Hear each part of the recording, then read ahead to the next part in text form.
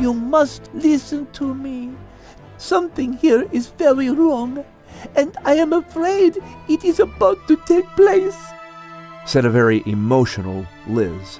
"The only thing I see wrong is you accusing me friend," said Max. "And I talk to the Maker still. Sometimes."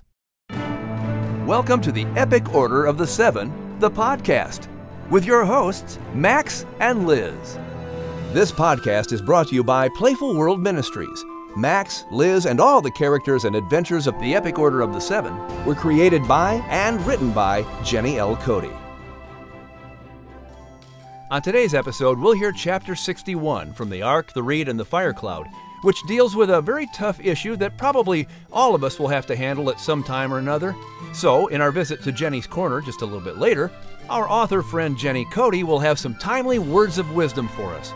Right now, it would be wise for me to introduce our courageous canine and our favorite feline. Here's Max and Liz. "Greetings, everyone." Bonjour, mes amis. "Hello, Announcer Lad." "Ah! What happened to you, lad?" Max, what do you... Ugh, Monsieur! What is it? That's what we're trying to figure out, lad. Have you looked in the mirror lately, Monsieur? No, I was running late. I really didn't have time to get all dressed up. And Well, your clothes aren't the problem, lad. At least not the biggest issue. Aye. Today. Give us a moment, Monsieur. Yeah, it's your show. Max, how do we tell him? You're talking about his hair, right? Of course, what else? What else? Are you wanting me to make a list? No, his hair. I have never seen his hair so bizarre. Aye. It sort of looks like a tornado was sweeping through when somebody set a bomb off that triggered a tsunami that... Okay. It looks awful. How do we tell him? We say, "Lad, your hair looks awful." Max! Well, it's the truth. But it's not a loving way to say it. Well, we're not loving his hair. The Maker says we are to speak the truth with love. Oh, that's right. Lad? Yeah? I'd love to tell you how nice your hair looks today. Well, thanks. That is, I'd love to tell you that, but it aren't true.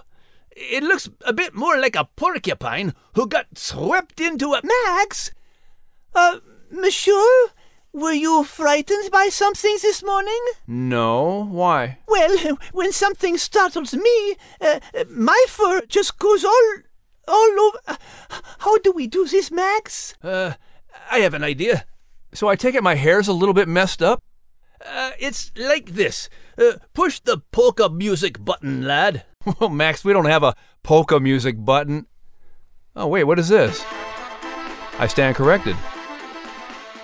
Announcer lad, there just are not a fair way to tell you that you're having a bad hair day. The mess up on his head, he don't look like he's ready, wearing that spaghetti hair. But Monsieur, we love you. We want the best for you. We just can't ignore your hair. Ach, man. Oui, mon ami.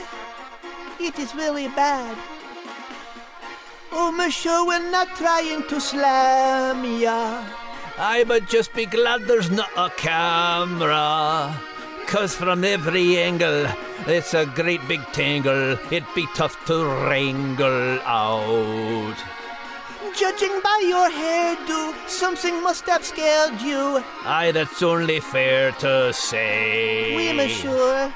So it's really that bad, huh? Oh, trust me. Okay, guys, I hear what you are saying.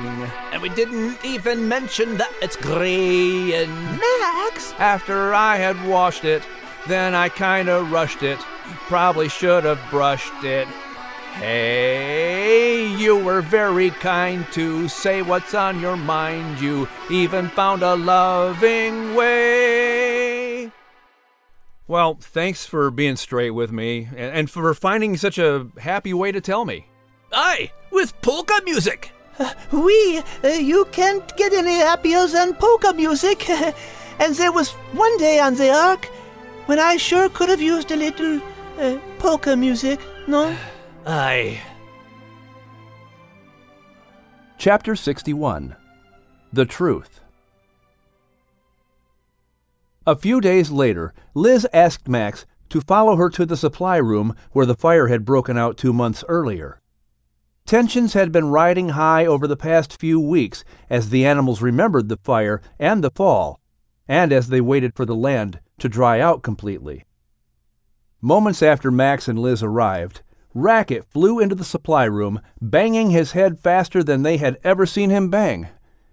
They knew something must be up to cause Racket such excitement. What is it, Racket? Asked Liz. Something big is happening. I just heard Noah tell his family that the land is completely dry. He feels like it might be time to get everyone off the ark, but he's waiting for a word from the Maker. He's up there praying right now, said Racket excitedly. He flew off to tell the others, banging on the beams as he went down the corridor. We better check this out, Max. I have a bad feeling that I cannot put my paw on, said Liz. Why, Liz, could it be that you aren't using your head for once, but you're hurt then? Asked Max, playing with his reed. Don't make such a fuss over what I do or don't do, Max. I'll use whatever I think is best to make the right decision, said Liz, feeling vulnerable that Max had seen her beginning to have a faith greater than her intellect. Tell me why you have a bad feeling. This is grand news. We get to leave the ark after so long. What could be going wrong then? Asked Max. I have been watching all the troubles between the animals and the humans on board. It's been steadily increasing over these past months, especially since the fire. I have been slowly concluding that the ones causing the trouble were the wolves as the most likely explanation. Over the months, we have had comments from witnesses who thought they heard or had seen the wolves, explained Liz. Aye, it's good to see you finally seeing things me way. So, what are you thinking then, lass? Asked Max. I do not believe I'm saying this. It is not what I am thinking, Max. It is what I am feeling. Someone has tried stirring up trouble with each step closer to us leaving the ark. Why? What could be the problem with leaving the ark after being cooped up for a year in this floating habitat? Who in their right mind would want to keep that from happening? As I thought about how this problem got started in the first place, the sin of the humans that the Maker could no longer take, I had to consider who would have gotten satisfaction from the downfall of the humans. Who? And who would want to prevent the humans from re-entering the world to start the human race over again? Asked Liz. Aye, who indeed? It has to be those wolves. They've been troubling me and the rest of the creatures since before we were even on the ark. And they don't even like humans. You said yourself they are the ones causing all the trouble, said Max. This is what I do not know, Max. Nothing makes sense. Although the wolves appear to be the ones causing the trouble, what motive could they possibly have to stop the humans? I've gone through every possible explanation in my head, and I cannot make it logically come together. I feel there's something I have been missing all along, said Liz with a wrinkled brow. Liz hesitated. What she was about to tell Max would most certainly upset him. It could damage their friendship. But she didn't see another way around it. She had to speak what she felt to be the truth. Too much was at stake here.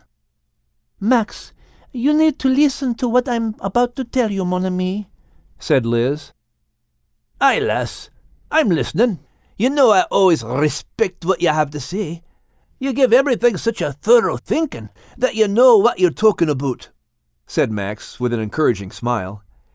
Liz smiled back weakly. She took a deep breath and spoke. Max, do you remember sharing with me the story that Gilliman told you about the humans and the Maker in the garden? Asked Liz. Aye, lass. Gilliman told me the story of how they betrayed the Maker. The evil one in the garden tricked them. What about it then? Asked Max. Liz looked at Max, knowing this wasn't going to be easy for him to hear. I too have heard that story. It was passed down from my ancestors. My family kept the story alive, so we would never forget. It was important to our family that we stay smart and aware of the world around us. It was important that we understood about the evil one and the trouble he could bring. Liz explained, before pausing to gather her wits about her. Max, there is something you do not know about that story that I do. Guilliman did not give you the identity of the evil one, did he? Asked Liz. No, he didn't. I'm sure he knew, but no, he didn't tell me who the evil one were. I'm sure he had his reasons for not telling me, answered Max, an anxious feeling growing inside of him now. I know who the evil one was in the garden, Max, and I think he has come to the Ark to destroy the remaining humans, said Liz, feeling her heart beating harder. Who is it, lass? Asked Max, with a growl. You will not want to hear this, mon ami. You have always told me and the other creatures to trust you. I am asking you to trust me now, said Liz. Max stood erect with tail up and fur raised, clearly on the defensive. What do you mean, Liz? He growled sternly. Liz gulped, not wanting to reveal who the one was that she knew would pierce Max's heart. But she had to make a choice. She knew she had to be bold and risk this friendship that was so precious to her. In the garden, the evil one was a snake. Max, I think he has returned, and I believe it is Charlie, said Liz, looking Max square in the eye. Max bristled with anger. How dare ye! How dare ye! Charlie has been one of my good friends on this journey. He helped me when there were problems, not hurt me. He even saved me life. Twice! How can you even think such a thing? Are you completely daft, Kitty? Said Max, with a rumbling growl that sent shivers up Liz's spine and crushed her spirit. Max, listen to me. I know this goes against every logical bone in your body and mine. But you have to consider what I'm telling you. It was a snake in the garden who caused the evil to enter the world and begin to destroy the human race before it had really even begun. He did it by deceiving them, Max. He made them prideful, thinking they could do things themselves without the Maker's help. Don't you see? The enemy we're looking for isn't the obvious. He's the one who is the least obvious, the one who is subtle and cunning. Max, Charlie has always given you words you wanted to hear, even when you wondered if they were right. I've seen you struggle with the things he has told you. You have chosen to believe what you wanted to believe, not necessarily what was right. When was the last time you asked the Maker about these problems, Max? More and more, you've turned to Charlie, not the Maker. And it was he who started all the hero worship of you on the Ark. What does this tell you? Liz pleaded. Liz jumped up on a crate to be eye level with Max and continued. Listen to me, mon ami. I have struggled trying to figure out the truth in this situation. And what the Maker has revealed to me is that truth cannot always be explained by the logical. You have been telling me this since we met. Faith is not about logic. It is about believing what you cannot see. When I was looking for who was causing the trouble, it led me to answers that made a certain amount of sense. Yet it stopped short of the truth that is burning to get out and is breaking my heart as it tries. Max, I think there are 3 snakes on board. Max's anger was bubbling at the surface. He didn't want to hear any more of what Liz had to say. The shock was too great. He couldn't face the possibility that what she was saying was true. Max, search your heart. Talk to the Maker. I finally understand it now. The Maker is the one with the answers. Not logic, not my intellect, not others. He alone. And if Charlie is the evil one, he is going to try and hurt the humans. You must listen to me. Something here is very wrong, and I am afraid it is about to take place," said a very emotional Liz. "The only thing I see wrong is you accusing me friend. And I talk to the Maker still, sometimes," said Max, as he picked up his reed and headed for the door. "Max, wait," Liz called. Max hesitated with his back turned to Liz. "Did Charlie ever tell you his full name?" asked Liz. "No, he never offered it, and I didn't ask," growled Max. "I asked him because I needed to know. His full name is Novel Charlatan. It means original imposter," explained Liz. Max furrowed his brow. He couldn't accept this. It hurt too much. He didn't respond to Liz, but took off running down the corridor, leaving her standing there alone.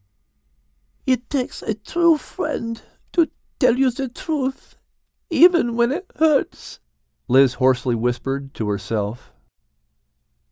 Liz felt helpless. Here she finally practiced her faith. And what did it get her? Rejection from her dear friend. Still, she knew in her heart she had done the right thing. She would have to trust the Maker with this pain, and with what she needed to do next. She had been telling Max to face his fears, but now it was she who needed to do so. Liz straightened up her tail and proceeded confidently down the corridor. She paused when she reached the edge of the beaver's stall. She had never been past this point before. Liz moved slowly, stealthily, bravely looking in the stalls to her right and left as she passed. They were now empty. The animals were making their way off the ark and had vacated these stalls. As she neared the end of the hall, it grew cool and dark. She looked into the wolves' stall to see the cave covered with overgrowth, but no creature was there. She listened and waited. Nothing. It was then she gazed into the stall at the end of the corridor. It was Charlie's stall. Liz grimaced. She started walking toward the stall and turned her nose to the foul odor coming from inside. It was dark and dank. It appeared to Liz that there once was green vegetation, but now there were only dry bushes, dead tree limbs, and decaying vines overhead. There were large rocks scattered about, and in one corner, a pile of rubble. Liz cautiously approached the pile, her eyes gradually making out the things stacked there. It was a pile of the wooden objects Bogart the beaver had carved for his friends, and near the top of the pile was the very first one he'd made, the burnt carving of Al. Suddenly, a sound caused Liz to startle and look behind her. Hidden behind a large rock was something she couldn't quite make out. It was moving and making sounds. She took tiny, cautious steps toward the sound. Upon closer inspection, Liz saw that it was two snakes tied around each other in a tight ball. They were tied to a stick that was firmly planted in the ground. Their mouths were muffled by the way their bodies were tied. It was hard to tell where one snake left off and the other began. "How long have you been this way?" Liz asked as she started loosening them. The snake's eyes were full of fear, and they slithered off into the darkness, not answering Liz. Liz's feeling had been right. There were 3 snakes on board. Above decks there was a thundering of running animals. Liz's heart caught in her chest. The animals were leaving the Ark. There was no time to waste. She had to get to Charlatan before he struck. She would make her way to the humans, but then do what? She was but a small cat. How was she supposed to do anything to make a difference? Her heart ached as she thought of Max. He was the brave one who could protect the humans, but he didn't believe her. It is just you and me, monsieur, Liz whispered to the Maker. S'il vous plaît, show me what to do. As she left the stall, the snake slithered from behind a rock, making its way down the corridor directly behind Liz.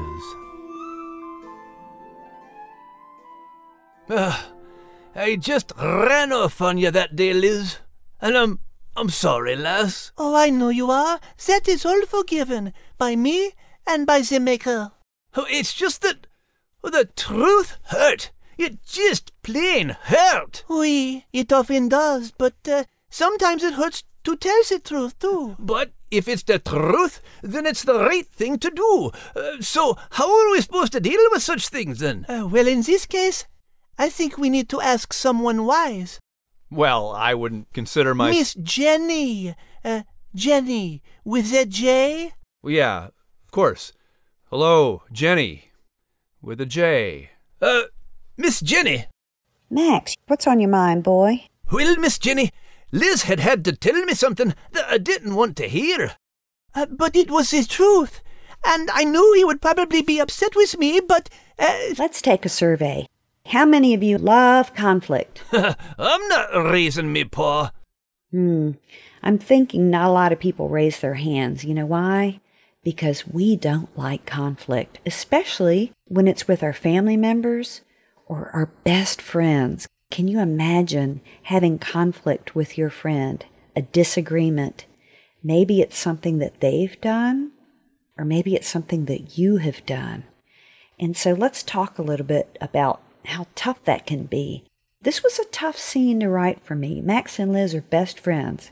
They've been through everything together. They have partnered together for the Maker.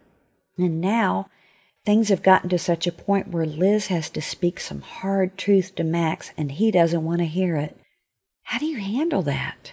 Well, you have to be bold. There's 2 verses of Scripture that I want to share with you. One is Ephesians 4:15, where it says, speak the truth in love. And it's all about how we approach it. If we've got to be honest with a friend, either they're doing something that is hurtful to themselves or to others or to you, we need to be able to honestly tell them what's going on, speak the truth. But how we say it is so important.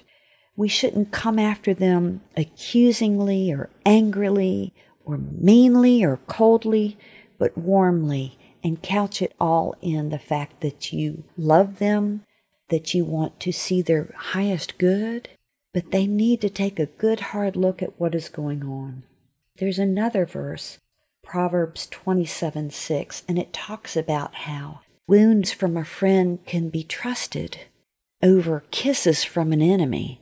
And what that means is, if we have a friend that is that close who is willing to wound us with the truth, that's better than having an enemy who doesn't like us, who really isn't our friend, who will kiss us and make nice.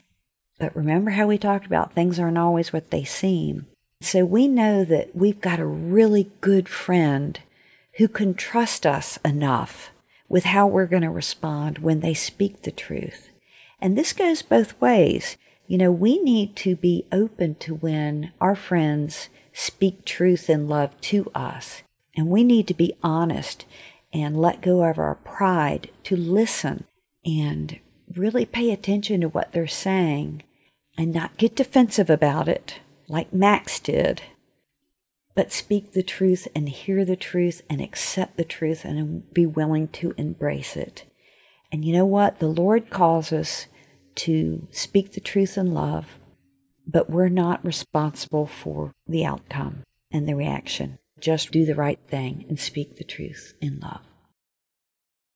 Just like you did with me and my bad hair day. Thanks, Jenny. Aye, with polka music. Because who doesn't love polka music? Oh, Again, I'm not raising me paw. Moving right along, looking ahead to our next episode, things are not looking so good on the Ark, huh? You mean sort of like my hair? Oh, get over yourself, man. Things were way more troubling than your hair. But every bit as frightening. Zing! Well played, lass. Yeah, but it was true.